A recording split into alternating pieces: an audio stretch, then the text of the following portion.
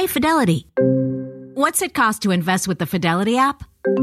Start with as little as $1 with no account fees or trade commissions on U.S. stocks and ETFs. That's music to my ears. I can only talk. Investing involves risk, including risk of loss. Zero account fees apply to retail brokerage accounts only. $0 commission applies to online U.S. equity trades and ETFs and retail Fidelity account. Sell order assessment fee not included. Some account types and securities excluded. Details at fidelity.com/commissions. Fidelity Brokerage Services, LLC, member NYSE SIPC. Do you want a beautiful lawn? Enter TruGreen, the easiest way to get a great lawn. Just water and mow, and they'll do the rest. Weed control, fertilization, aeration, and more. TruGreen is the official lawn care treatment provider of the PGA Tour, and they have a verified best price, which guarantees you the lowest price with no compromise on quality. You do you. Let TruGreen do your lawn care. Visit TruGreen.com, TruGreen.com, to get the best lawn at the best price with the best people. Guaranteed.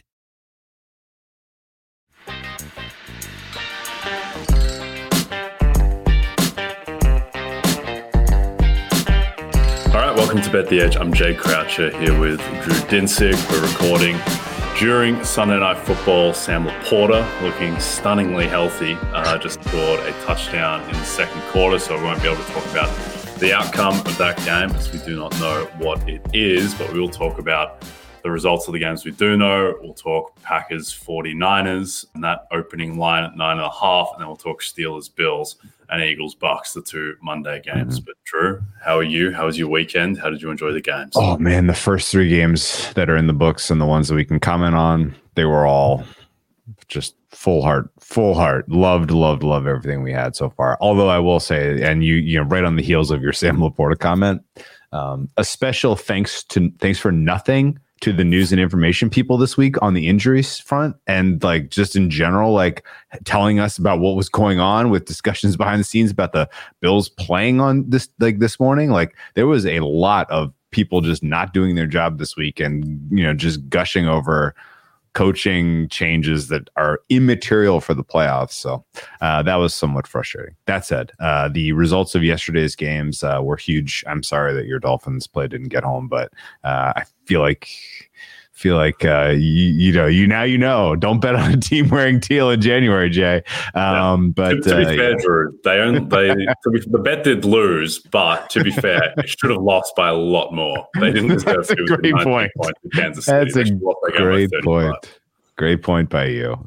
Second half under, I played pretty aggressively, and that was a lovely way to pad the night last night. I guess the story of the weekend really is just that CJ Stroud is here. Like, he's arrived. Jordan Love, by the way, also, he is here. He has arrived. Like, the fact that we have young quarterbacks who have stepped into the crucible of playoff pressure and absolutely delivered is awesome. It is awesome. And I think there is probably going to be a potential for a little overreaction this week, maybe, with people being a little excited about how well these young quarterbacks are performing, as it is probable that CJ Stroud heads to Baltimore, and it's certain that Jordan Love heads to San Francisco, and they, will have to play teams that had true blue buys. But just the fact that they can comport themselves as effective quarterbacks in a playoff environment is a huge breath of fresh air. Honestly, the fact that Bobby Slowick learned from the final Week 18 game and was like, you know what? Let's be a little more aggressive. Oh, this is really effective. No kidding, Bobby. We were all screaming about this in game as you were, close to fumbling that game against the Colts. So, it was a wild one. A lot of people kind of were, I thought, a little unfair to Flacco, who was very competent in that game and very competent in his whole, stretch as a Browns quarterback. But, single elimination and one quarter of a couple of fluky interceptions that results in points for the other team. And the next thing you're back on the, back on the trash pile. But, yesterday's games were fun. I thought Mahomes was perfectly fine. I thought the Chiefs defense was probably the story more so than anything that the Dolphins failed to bring to that game. Surely we have a really, really interesting second round of these playoffs shaping up.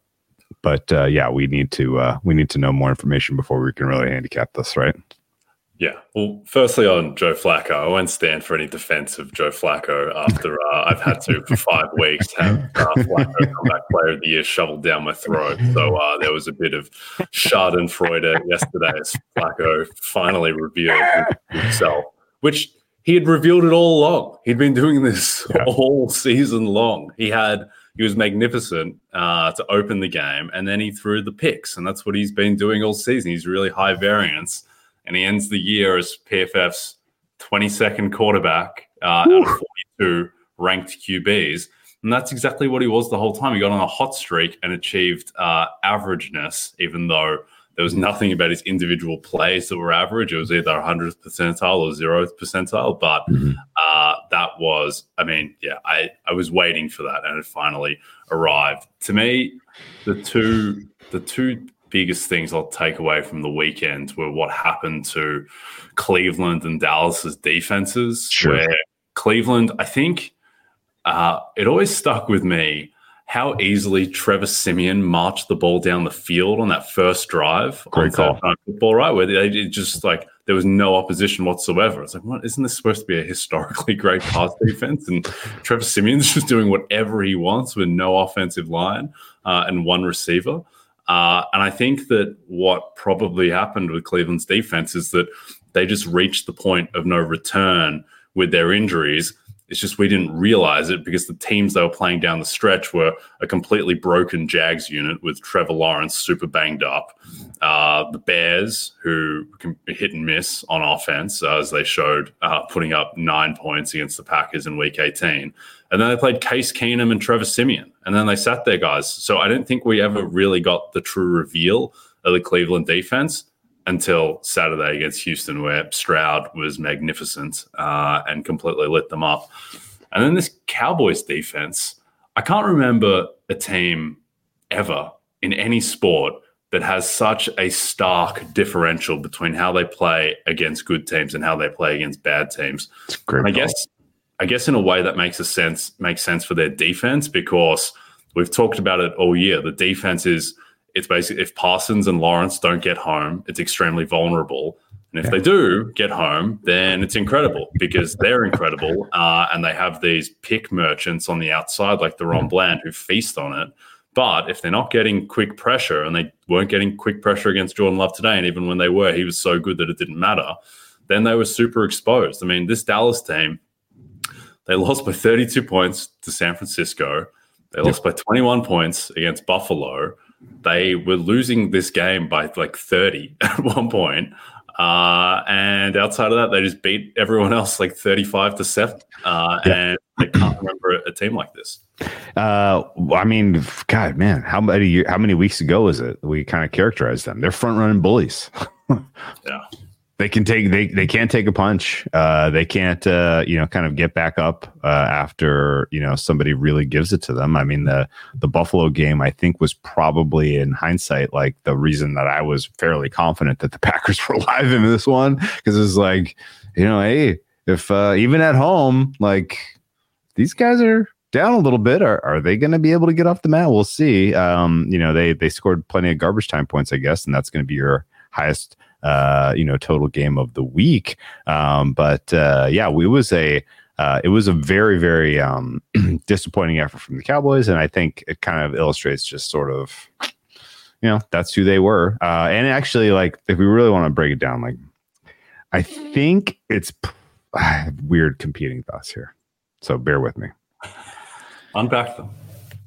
The Green Bay Packers are freaking live against the Niners. They are. Like, the Green Bay Packers offense they're cooking, man. Matt LaFleur knew what was asked of him today, and he came he showed up for the test with the answers, and he freaking delivered, and it was awesome to see it play out. He had a healthy lead against a team that is capable of explosive plays, and he never took his foot off the gas. And it was very, very refreshing because so many coaches literally let a team back in. And the Cowboys, like, if they hadn't kept their foot on the gas, the Cowboys were coming back, man. Like, as you can see, like 32 points wasn't going to get enough. Wasn't going to be enough. Like that they needed to continue to score. So it was very refreshing to see that. And I just think they're coming into their own as a young group, and they have amazing pass protection. So it's not crazy that they're going to be able to score points on this Niners team. And if they're playing with a positive game state, who knows? The Packers defense was maybe the surprise of that game, which is just to say that Joe Barry and company are very untrustworthy, and like the Niners might ultimately just knife them to death every which way, because they are schemable against, and for whatever reason McCarthy didn't have the answers today. But in part I'm like, man, this Packers team, like you don't want to play them right now. Like their offense is capable of scoring 48 as they just did, and they could have scored more if they had really had to. They could have been worse. But the other side of the coin is, well, now Dallas is out. So that should be a good thing for San Francisco, who is relatively full strength here and, does have this week of rest to prepare. So, technically we are looking at Niners probably walking it in the NFC, probably. But in the back of my head, I feel like you remember, what was it? 2 years ago, the Green Bay Packers were in this exact position where they were at home this week. They had a week of rest, and the Niners take care of business in Dallas and then came to Green Bay. I will never forget. I was very sure in that game, like, Niners are drawing dead. Matt LaFleur was sure in that game, because he came out of halftime after having a miserable first half offensive performance and said, yeah, we don't need any adjustments. And so ultimately that loss was really kind of, you got to stand up and take notice. Like there is something to be said about, a wild card team that's playing with confidence and playing with house money. And that's where the Packers are right now.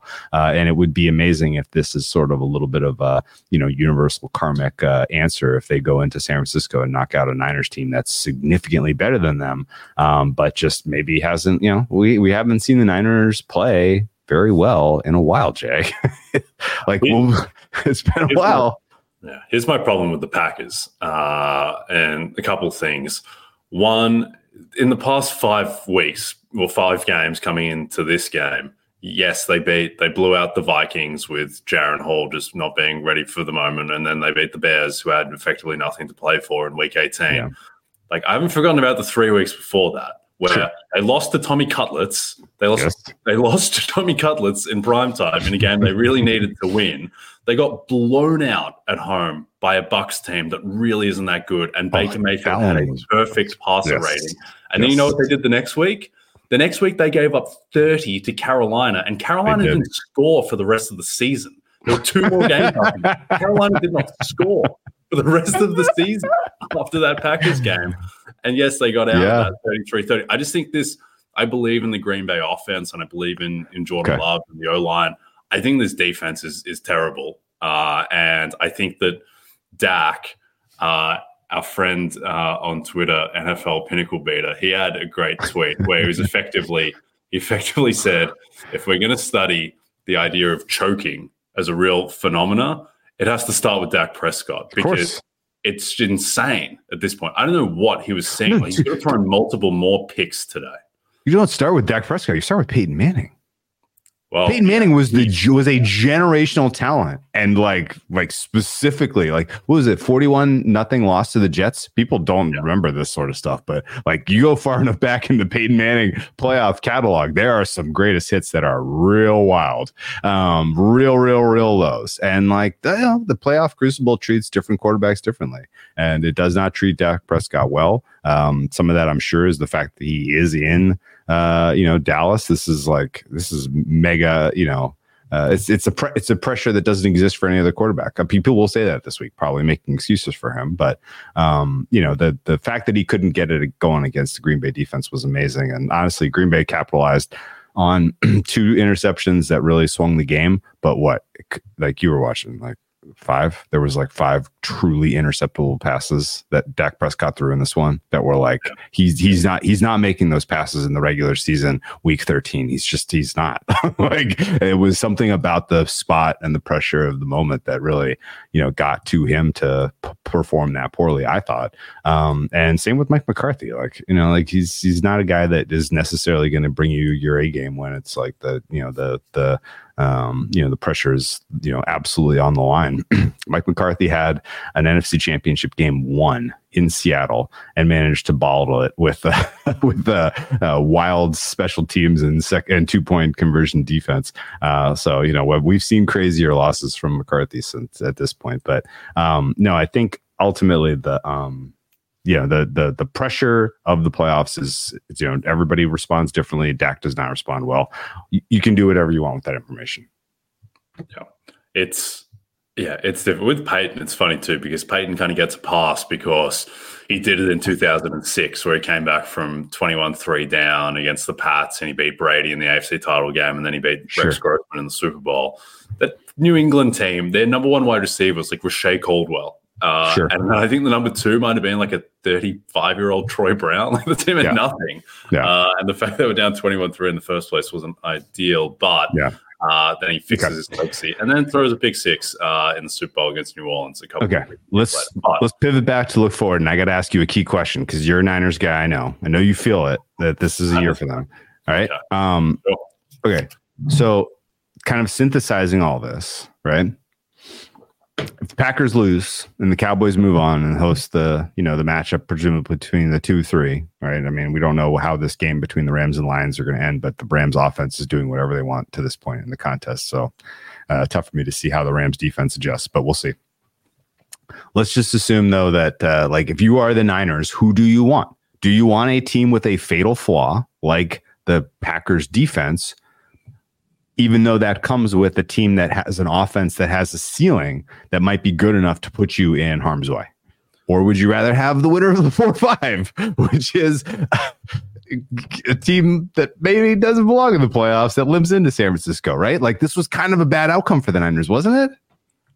I don't know. I think Dallas was still probably the best team, and I'm not sure Dak plays that way every time. I mean, I think they were the second best team, and now the conference is – It looks much less imposing. If the Rams win this game, then the NFC, there is a chance the NFC will go through Baker Mayfield. The NFC will go through Baker Mayfield. That's true. They could have 3 home games, which is pretty. Yeah, we could have a 6 seed host the NFC Championship game. It's not crazy. It is not crazy.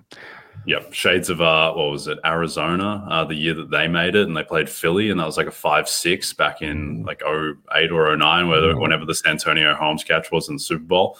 Let's jump into Packers-Niners, where I agree it's a little bit scary for San Francisco, just because I think it's a match of 2 extremely high variance quarterbacks in Brock Purdy and Jordan Love. And when you're a 1 seed going up against a 7 seed and you're a 9.5 now trending towards a 10-point favorite, you probably don't want that type of variance. You probably want something a little bit more predictable.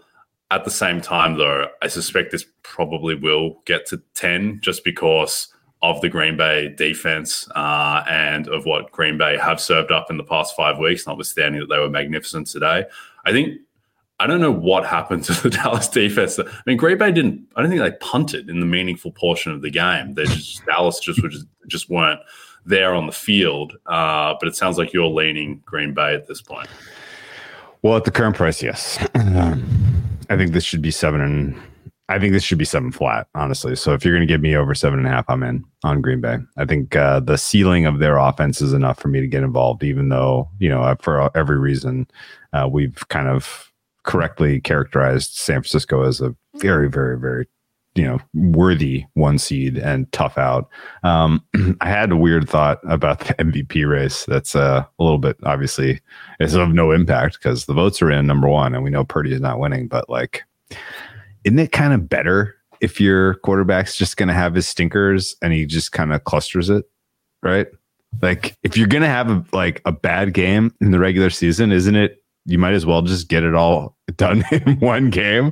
And if it's against, if it happens to be against the Bengals or the Ravens and they're out of conference, then that's kind of good. It's weirdly incongruous that his bad game on Christmas that was so highly profiled and, came at the hands of the Ravens was enough to cost him the award. But the fact of the matter is he still ends the season in terms of all quarterbacks this year as the most productive in total EPA, historic levels in terms of EPA per game. And yeah, now he gets to go up against a Joe Barry defense that's going to be potentially without Jair Alexander. I didn't see him come back into the game. I'm guessing that wasn't precautionary, but just he really couldn't play.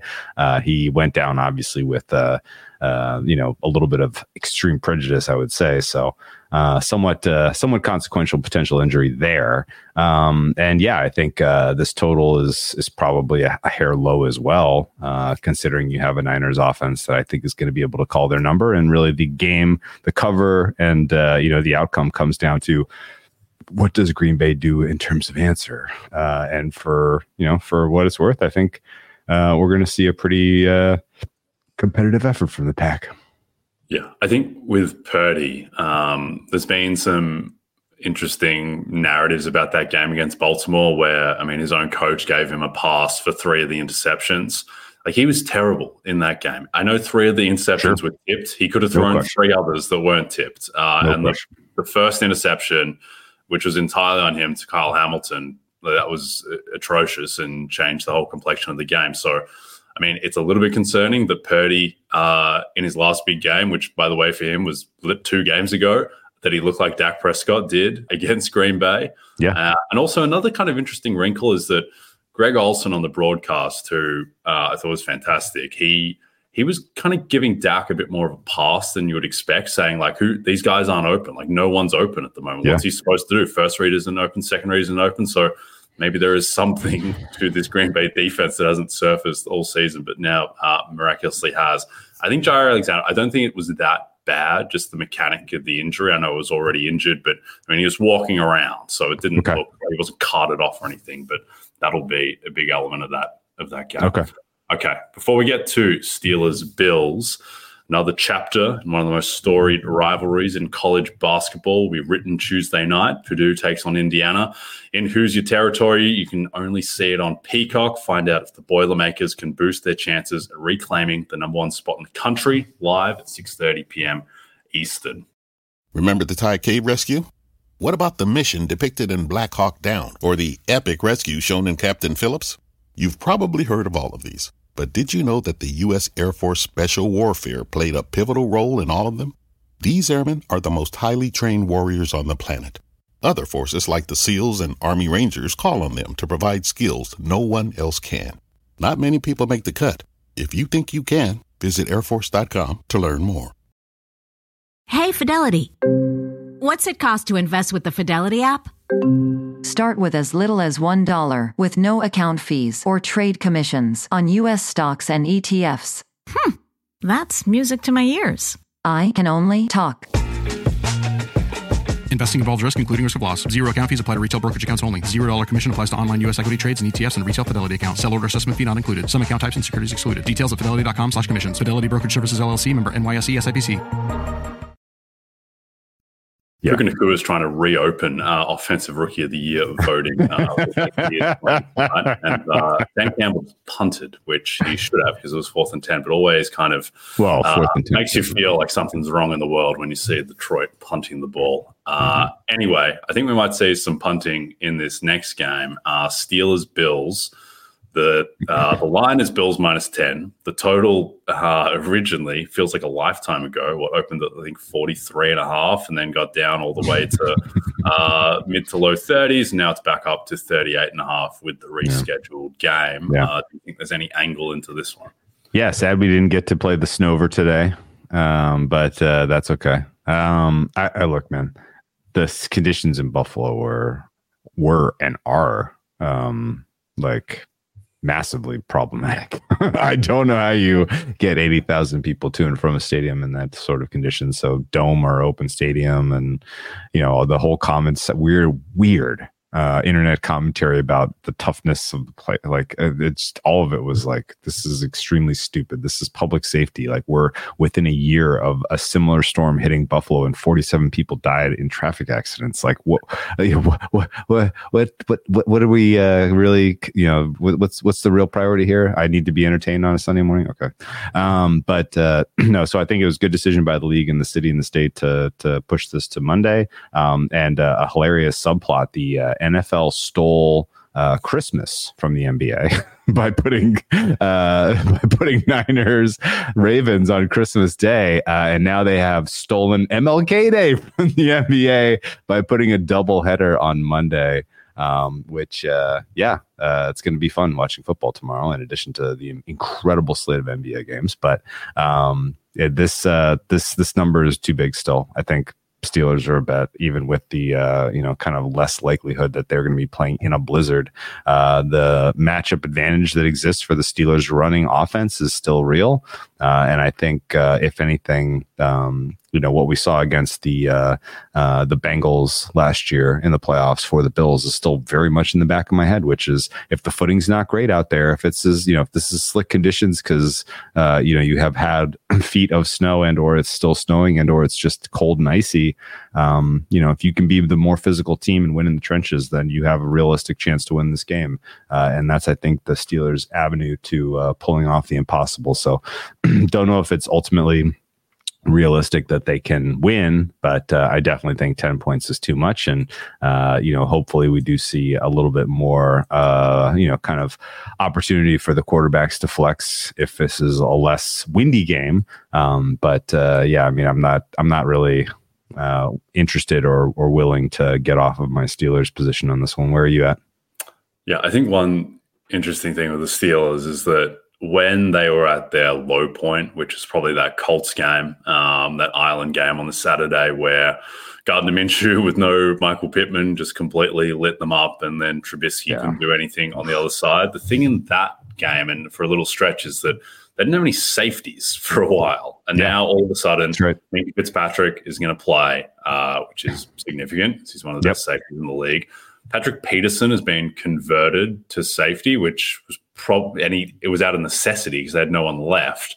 But that's probably a good thing, as he probably should have been headed in that direction anyway, given that I don't think he was really able physically and where he's at in his career now to play as a boundary corner and be lining up against Stephon Diggs. So that will definitely help. Obviously, that doesn't necessarily offset the loss of TJ Watt. So, and the other thing too is that the Steelers, since they've gotten Cam Hayward back, they are a really good run defense. So as someone who is more heavily invested in Buffalo to go all the way than any other team, I am just kind of picturing what Mike McCarthy did today in just running on 2nd and 10, establishing the run to no ends, and then only letting Josh off the chain when past the optimal point. So I think that 10 is a little bit much. I think that the fact that conditions are going to be better has to favor Buffalo, given that bad conditions, really across all sports, are generally just neutralize the better team's advantage for the most part. So I agree. I think that Steelers cover plus 10, but I think that Buffalo shouldn't ultimately have too much trouble actually winning the game and moving on. Hey, Fidelity. What's it cost to invest with the Fidelity app? Start with as little as $1 with no account fees or trade commissions on U.S. stocks and ETFs. That's music to my ears. I can only talk. Investing involves risk, including risk of loss. Zero account fees apply to retail brokerage accounts only. $0 commission applies to online U.S. equity trades and ETFs and retail Fidelity account. Sell order assessment fee not included. Some account types and securities excluded. Details at fidelity.com/commissions. Fidelity Brokerage Services, LLC, member NYSE, SIPC. Jake from State Farm here, hanging out with Mel's Mow and Grow. Mel chose State Farm for small business insurance because his local agent is a small business owner too. So she knew how to help him personalize his policies. And now he's rolling in the green. Like a good neighbor. Guys, I'm trying to do the line. Oh, sorry, Jake. It's all good. Like a good neighbor, State Farm is there. Talk to an agent today. All right, let's go straight into Eagles-Bucs, the second game on tap. Eagles -3, total 43 flat. AJ Brown is out. Devontae Smith and Jalen Hurts, they will play. Baker Mayfield listed questionable, but he's going to go almost certainly. What's your read on this one? So I have Tampa money line. I don't understand why the market is still determined to bet Philly here. AJ Brown matters a lot. He matters a lot. And this Philly defense, congratulations, Slay may play, but this is still a broken defense that is coordinated by Matt Patricia. I don't understand it. Tampa has extra rest here to get Baker Mayfield right. I'm hopeful that he is capable of running this offense effectively. And total down to 43, I agree with. But the fact that you can still get threes is insane to me. I think Tampa Bay wins, and I think Philly has a lot of questions to answer this offseason. Yeah, my concern with the Tampa optimism is that unfortunately I've watched Tampa Bay play the past 2 weeks, and they have not played well at all. And it's not just the fact that Baker was, he's injured and hobbling around against Carolina and they couldn't do anything deep. And then they played really conservatively because they had Bryce Young on the other side and they were managing a lead. And it was a game they had to win. But what's more concerning to me is what happened in the first 3 quarters of the Saints game, where, that game was to clinch the NFC South, and they couldn't do anything. And it was kind of a disaster. So I'm a little bit worried about that, the form that they're taking into this. A little worried as well about Baker, who was frankly awful. He was kind of semi-heroic and gutted it out against Carolina, but he couldn't do anything. Mm-hmm. And I'm not sure between the ribs, which took some massive hits against the Panthers as well, and his ankle where he's hobbling around. I'm not sure what state that is going to get him in. I also wonder with the Eagles whether they just kind of let go of the rope a little bit, where it was just so deflating, the stretch they were in. And then the Giants game, I think, is just a write-off. I wouldn't read too much into the Giants game. I would read into the Cardinals game, which was a complete mess. But I still think their offense will be good enough to score on a Tampa defense that is not very good, frankly, and has really struggled against the pass in particular. But A.J. Brown out is huge. So I think 3 is at 3 flat. I would lean Tampa still just because of this Eagles defense. But I'm not super enthused. I don't think I'm as enthusiastic as most are about the Bucs in this one. Just having seen them play, which has been a problem. Jay, do you remember where you were on November 20th? Because that's the last game the Eagles covered. It's been a long time since this team performed well. And I don't know. Maybe it happens, but they have the pedigree of going to the Super Bowl last year. So I don't doubt them being able to find that level again. But I certainly think that the market should be closer to a pick 'em, and the fact that you can still get points on the better, potentially the healthier team, potentially the team that is more functional, the team that we've seen play better in the month of December. There's a lot of reasons I think that Tampa could be the effective, more effective offense and the better defense here. So we'll see. The fact that AJ Brown is out is that's all I needed. Yep, no, that's fair. And I think this is the type of game where you'd really benefit from just seeing the first 2 plays and what Baker Mayfield looks like. Because if he's unleashing deep balls in stride straight away, then 231.5 is too low for a passing prop against this Eagles defense. Anyway, good luck to you. Agreed. All right, we are done. Don't forget to check out NBCSports.com for more information to help you with your wagers. Thanks to those watching on the NBC Sports YouTube channel. If you're listening to us in podcast form, don't forget to rate and subscribe. And also a reminder to find all your favorite NBC Sports shows on Amazon Music. Just head to amazon.com/NBC Sports. From Jay Croucher and Drew Dinsick, we'll see you tomorrow.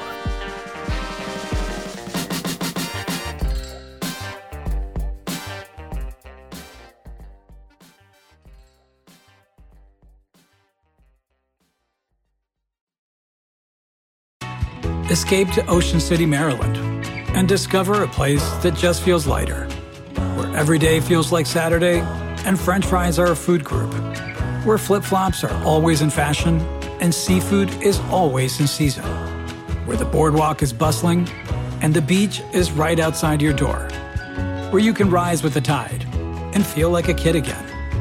Ocean City, Maryland, somewhere to smile about. Book your trip at OCOcean.com.